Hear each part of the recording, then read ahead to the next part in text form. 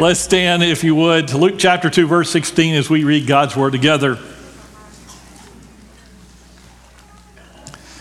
So they hurried off and found Mary and Joseph and the baby who was lying in the manger. When they had seen him, they spread the word concerning what had been told them about the child.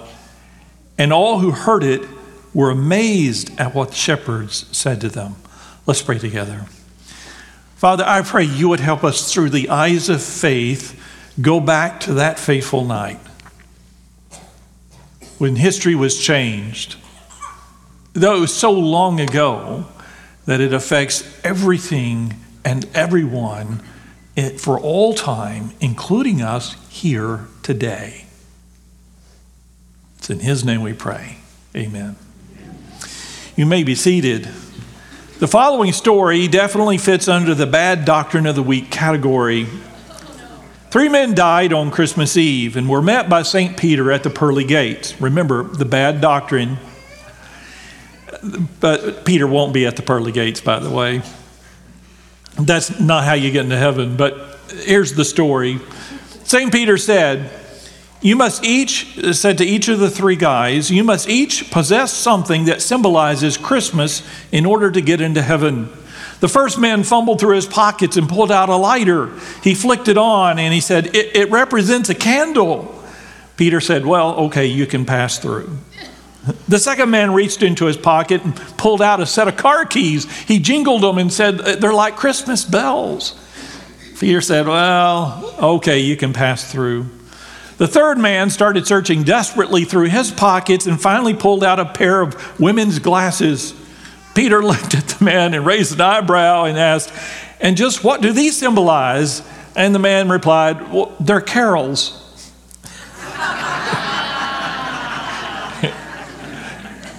That's a dad joke right there. Speaking of bad doctrine, this last week in downtown Fort Worth, the beautiful life-size nativity they have on display there, someone stole the baby Jesus. Here's a picture. So, yes, not too bright. Bless his heart. I don't know who he is, but apparently after this photo went viral all over the world, he fell under conviction, had a change of heart, and returned the baby Jesus. So I guess it is true, a baby changes everything. What could possibly go through somebody's mind that they would steal the baby Jesus? I don't care what your religion is or isn't. There are some things you just don't do. And I think he gets that now. I'm assuming he wasn't sober at the time, surely. Back to our verse for today. I simply want to focus on one word this morning, and you'll find it in verse 18 of our passage. And it says, and all who heard it were what? Were amazed at what the shepherds said to them. So today's message is entitled, A Time to Marvel. A time to marvel. This word amazed is the Greek word thaumazo, which means to admire, to marvel, or to be filled with wonder. To admire, to marvel, to be filled with wonder. And often it is translated as the word amazed as well. What amazes you? Cherry and I have had the privilege of seeing some pretty amazing things in our life. And young people, one of the great things about getting older is you see more and more throughout life, and you get to witness the amazing creation that God has given to us.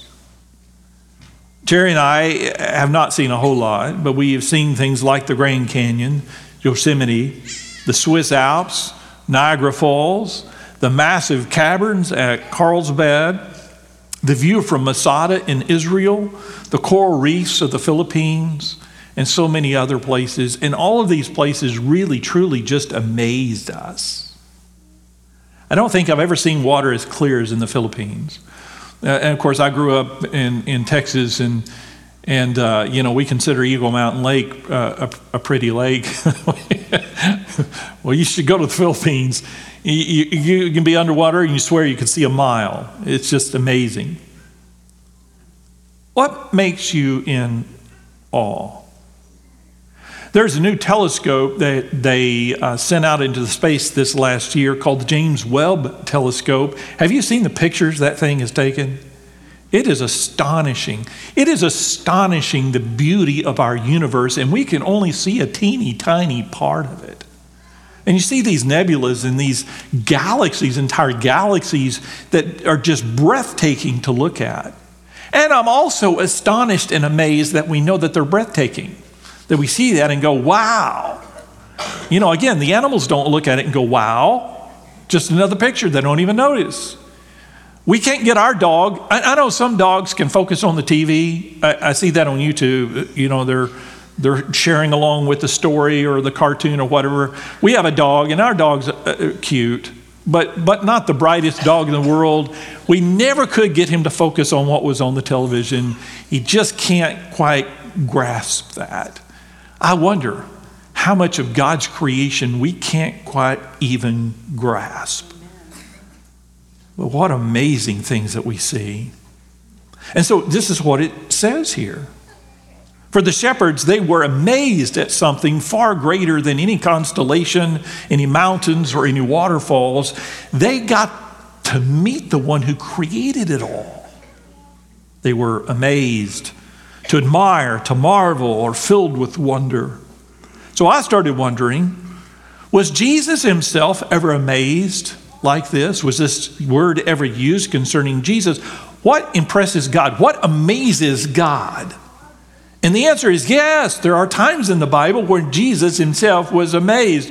And sometimes it's a bad amazement. He was amazed at their lack of faith. You don't want to be on that side of his if you amaze God, you don't want it to be on that side of the amazement. But there are times when Jesus was amazed, again, using the same word in the New Testament. What did he see that amazed him so much? Well, it wasn't a mountain or a cavern. So what fills Jesus with awe? Don't you think that's a fair question? Because you and I are about to discover that we have the ability to fill Jesus with awe. Did you know that? That's tremendous. You and I this morning, on Christmas morning, have the ability to fill Jesus, our Savior, our Redeemer, our Creator, and our Lord, to fill Jesus with awe and amazement. If you look with me in Matthew chapter 8, verse 5. Matthew chapter 8, verse 5. When Jesus had entered Capernaum, a centurion came to him, asked him for help. Lord, he said, my servant lies at home paralyzed and in terrible suffering. Jesus said to him, I will go and heal him. The centurion replied, Lord, I don't deserve to have you come under my roof, but just say the word, and my servant will be healed. For I myself am a man under authority, with soldiers under me. I tell this one, go, and he goes. I tell that one, come, and he comes. I say to my servant, do this, and he does it. When Jesus heard this, he was astonished. There's the word, by the way, the same Greek word. He was astonished and said to those who following him, I tell you the truth, I have not found anyone in Israel with such great faith. Isn't that wonderful? He was astonished at this guy's faith. In other words, it is possible for you and I to astonish God with our faith. God doesn't care about what you're wearing. He doesn't care about your hairstyle or your looks. Praise God for that. He doesn't care about any of the stuff this world cares about at all. He cares about your heart and your faith in him. And not pretend faith either. I mean actual faith. Jesus was in a nation that was a religious nation. Every one of them, including his disciples, were very religious people. Every one of them would say they have faith in God and they follow God and follow the Old Testament path and the law of Moses. They would all say that they were under God's authority. And if you asked them if they love God, I think every Jew would say, yes, I love God. I care about God. Jesus comes across this guy who's not even a Jew. May not even be a particularly religious man at all. but he believed in Jesus. A Roman centurion, a soldier, believing in Jesus, comes to Jesus because he's got somebody in his household. By the way, it's not even a child or spouse. It's a servant of his. And he cares enough about this servant to come to Jesus and humble himself. That in and of itself is enough to draw the attention of Christ. And so Jesus says to him immediately, all right, I'll go to your house, wherever it is. And of course, you already know this, but for a Jew to go into the house of a Gentile made that Jew unclean. Jesus knew it, and apparently the centurion knew it too. And he said, no, let me suggest a plan B. You don't need to come to my house. And he says why Jesus doesn't need to come to his house. He says, I am unworthy to have you in my home. And he was right. But so was everybody else. They were all unworthy. The Pharisees, he went to the Pharisees' home once. They were unworthy of Jesus too. They just didn't realize it. This guy knows it. He says, I'm unworthy to have you in my house. But you know what? It isn't even needed because you have authority. And then he tells Jesus he understands this concept of authority. As a centurion, he has people that are above him and he submits to them. And he also has 100 soldiers below him. That's what a centurion had. A century, 100. He was in charge of 100 soldiers. And whatever he told his soldiers to do, they would do that because they were under his authority. And he says, Jesus, I recognize your authority. You don't need to come. That's just geography, coming to my house. You don't need to do that. Just say the word, and I already know what's going to happen. And that's what amazed Jesus. I love that. The word here for astonished is exactly the same as the word for the shepherds. When they'd seen Jesus and when others heard their testimony about him, Jesus is in awe of great faith. Now, just a word about that. I think that we live in a culture that believes that faith is viral or bacterial. That either you get it or you don't. You get the faith virus or you don't. And you may be sitting out there and saying, sorry, Pastor, I just don't have any faith. I haven't caught it yet. That's not what faith is. That's not how faith works. I don't know where we got that. That some people just have faith and some people don't. My parents were people of great faith, but they weren't people of great faith because they had the faith gene or the faith virus. They were people of great faith because they chose to be people of faith. You and I have the power to choose to believe in Jesus Christ and his sovereignty in this world. I shared that with you last week.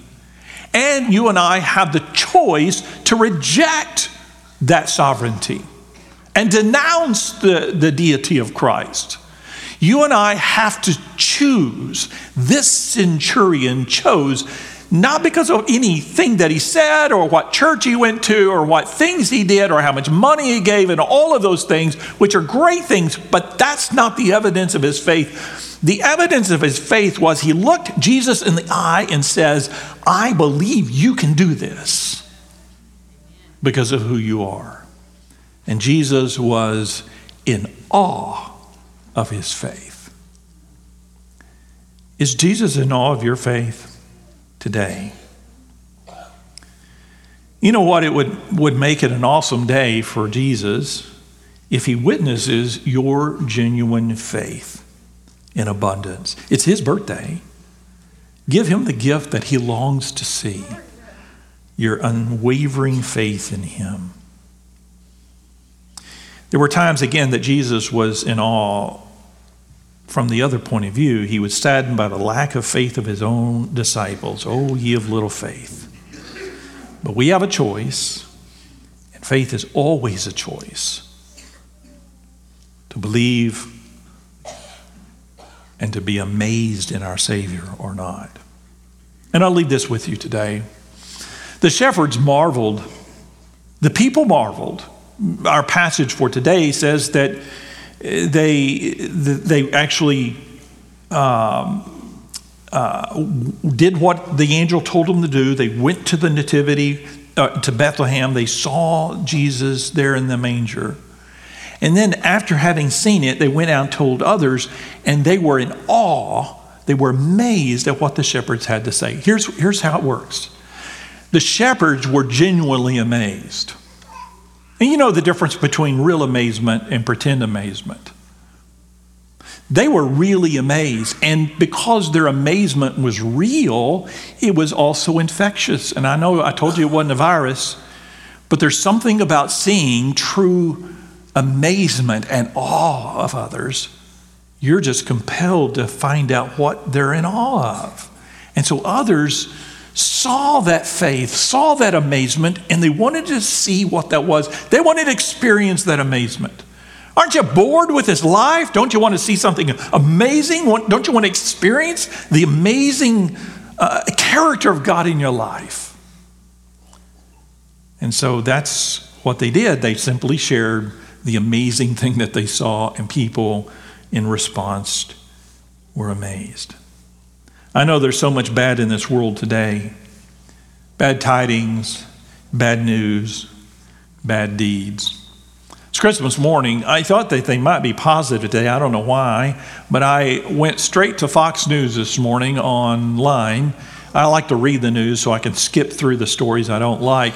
And Fox News has 4 main stories, always has 4 top stories right there at the top. And all 4 stories were about murder or war or politics or something awful. All 4 stories right in a row were awful, just awful on Christmas morning. And then if you scroll down, scroll, way down at the bottom, there's this little Christmas message of hope. And I'm just amazed that on Christmas morning, that should be at the top. What do you put it down there for? Which is still better than the other sites. They didn't have it anywhere. Oh my goodness. Is that your top story today? Or is it something else? And before I forget, I'm going to read one more passage to you. This is my challenge to you. When you leave here, I want to challenge you simply today, and I know I've challenged you similar things before. It's Christmas. Nothing bad today. Not one bad word out of your mouth. Not one bad attitude. Young people, not one complaint about what you did or did not get. Amen? Nothing. I know I told you about our church member who's in heaven right now. She's with her Savior, Fleta Dean. When somebody would say a negative word to her, she would hold out her hand and say, I don't receive that. I just love that about Fleta. I don't receive that. Somebody was trashing me or the staff one day to her. She said, I don't receive that. I love that. So today, I don't want there to be anything venomous in your life. No bitterness, nothing negative at all. Every word you say, every tone that you have, every deed that you do should be uplifting and loving and kind. And that would be the best present you could give Jesus on his birthday. And if somebody starts spewing all over you, a bunch of vile, angry, bitter stuff, just hold out your hand and say, I don't receive that. But do it nicely. All right? And wait till after the service. Okay, all right with that. I want you to look at one more thing. And the shepherds had marveled, the people marveled, but someone else actually caused Mary and Joseph to marvel after the birth of Jesus. This is after Bethlehem. Look with me in Luke chapter 2, verse 25. Luke 2:25.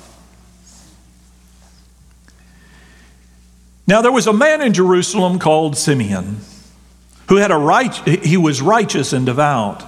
He was waiting for the consolation of Israel, and the Holy Spirit was upon him, which is extraordinary because the Holy Spirit generally didn't come on anybody until when? The day of Pentecost, which was after the resurrection of Jesus. This is when Jesus was born. This is when he's an infant. And the Holy Spirit's on this guy. That was unusual. And the Holy, verse 26, it had been revealed to him by the Holy Spirit that he would not die before he had seen the Lord's Christ. Moved by the Spirit, he went into the temple courts. When the parents brought in the child Jesus to do for him what the custom of the law required, Simeon took him in his arms and praised God, saying, listen to this, "Sovereign Lord, as you have promised, you now dismiss your servant in peace. For my eyes have seen your salvation, which you have prepared in the sight of all people, a light for revelation to the Gentiles and for glory to your people Israel." Listen to verse 33. The child's father and mother marveled at what was said about him. Isn't that interesting? They marveled.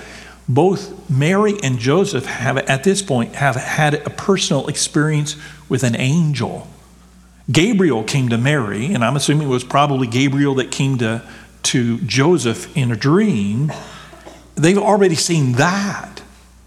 They've already seen and witnessed the birth of Jesus there in the manger and have had the shepherds come and share with them this amazing story that they had seen these heavenly hosts on high proclaiming glory to God in the highest. After all of that, now they are amazed again. They go into the temple courts. They have no idea this guy's there. They've never seen him. To my knowledge, they've never heard of him. And he comes up and he tells them this, filled with the Holy Spirit. God told me I would live to see the day of the birth of the Messiah. And did you notice what he said? He said, now it's complete. I'm ready to go. I'm ready to die. My life is complete because I've seen the Savior. And they were amazed at what they heard about him. Same Greek word, by the way, that means marveled. So I know there's bad in this world today, but I want to challenge you to choose to be amazed at your Savior. Charles Gabriel was a self-taught songwriter who was in awe of his Savior. During his lifetime, he wrote over 7,000 hymns. One of my favorites speaks of being in awe of Christ, and it says this, "I stand amazed in the presence of Jesus the Nazarene and wonder how he could love me, a sinner condemned unclean. He took my sins and my sorrows, he made them his very own. He bore the burden to Calvary and suffered and died alone." The last verse says, "When with the ransomed in glory, his face I at last shall see, 'twill be my joy through the ages to sing of his love from me." How marvelous, how wonderful, and my song shall ever be. How marvelous, how wonderful is my Savior's love for me. Make this an all-filled, marvelous day for your Savior. Pray with me. Father, we come to you today, and I pray again as you help us to see that fateful night, those shepherds stunned and shocked and filled with awe as they see your angels, the heavenly host, proclaim as they went to Bethlehem and found the manger and met Jesus, their Savior. Help us to be filled with the same awe that Mary and Joseph had when Simeon met with them and saw his Savior and was ready to go to heaven. Help us, through your Spirit, have the kind of faith that the centurion has had that amazed Jesus.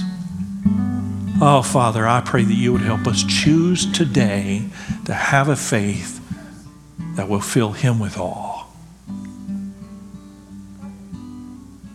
on his birthday today.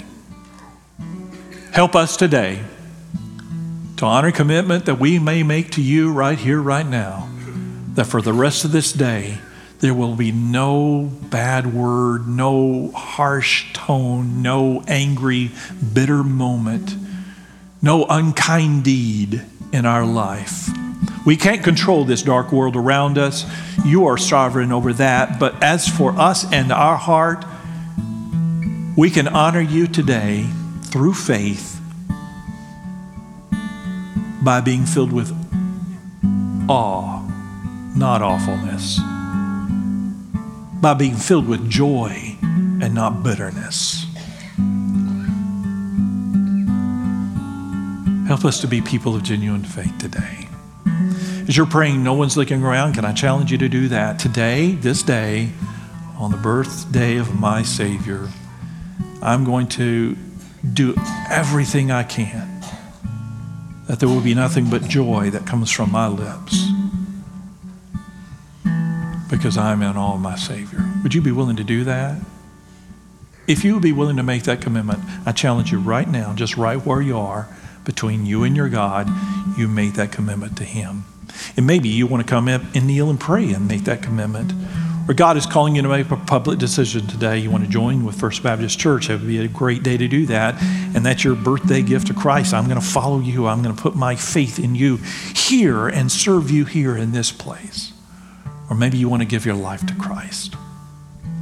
If God is calling right now, this is your opportunity, and it's a perfect time to do that.